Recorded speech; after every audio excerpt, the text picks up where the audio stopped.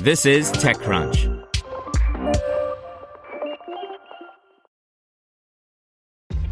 This episode is brought to you by ShipStation. You know, some things take a lot of work, like sending little robots to far-off distant planets. And just as that's challenging, so too is running a successful e-commerce business, especially when there's so much to do. So I want to introduce you all to ShipStation. Now, I love using ShipStation because of its easy-to-use dashboard, which makes managing orders and printing labels a breeze and super smooth. Oh, and the customer service is just out of this world. It's exactly what you need to help grow your business. Sign up for your free 60-day trial at shipstation.com/technews. That's shipstation.com/technews.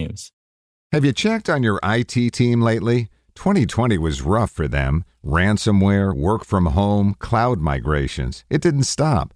It's a good time to give them a new resource, IT Pro TV.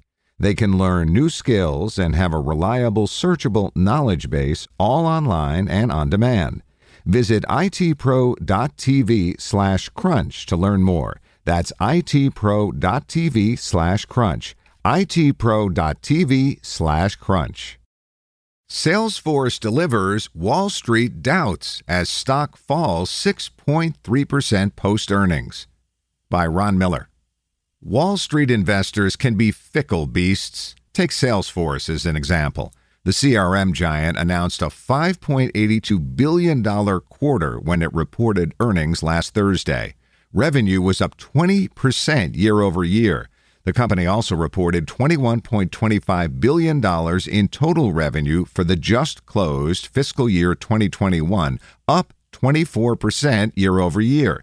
If that wasn't enough, it raised fiscal year 2022 guidance, its upcoming fiscal year, to over $25 billion. What's not to like?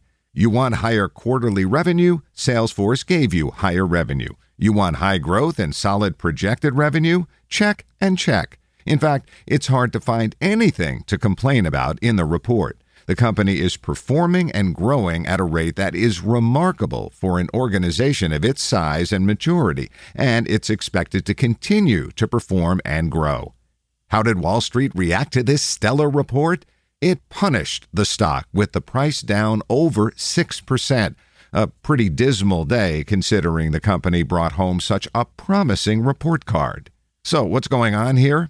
It could be that investors simply don't believe the growth is sustainable, or that the company overpaid when it bought Slack at the end of last year for over $27 billion. It could be it's just people overreacting to a cooling market last week.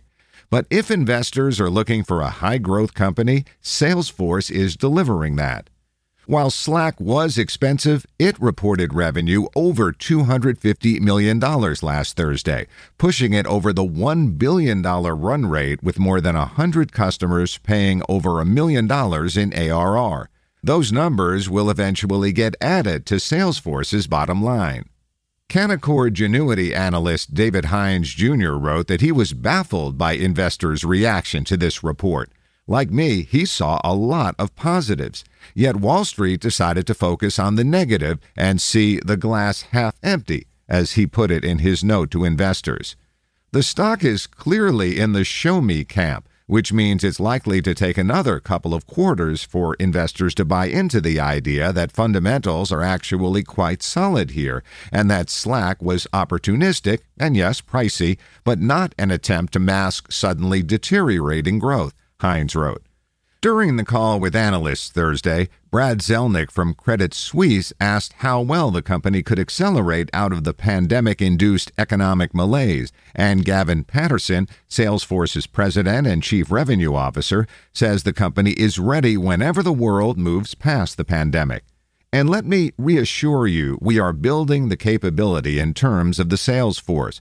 You'd be delighted to hear that we're investing significantly in terms of our direct sales force to take advantage of that demand. And I'm very confident we'll be able to meet it. So I think you're hearing today a message from all of us that the business is strong, the pipeline is strong, and we've got confidence going into the year, Patterson said. While Salesforce execs were clearly pumped up Thursday with good reason, there's still doubt in the investor land that manifested itself in the stock market starting down and staying down all day Friday. It will be, as Hines suggested, up to Salesforce to keep proving them wrong. As long as they keep producing quarters like the one they had last week, they should be just fine, regardless of what the naysayers on Wall Street may have been thinking last Friday.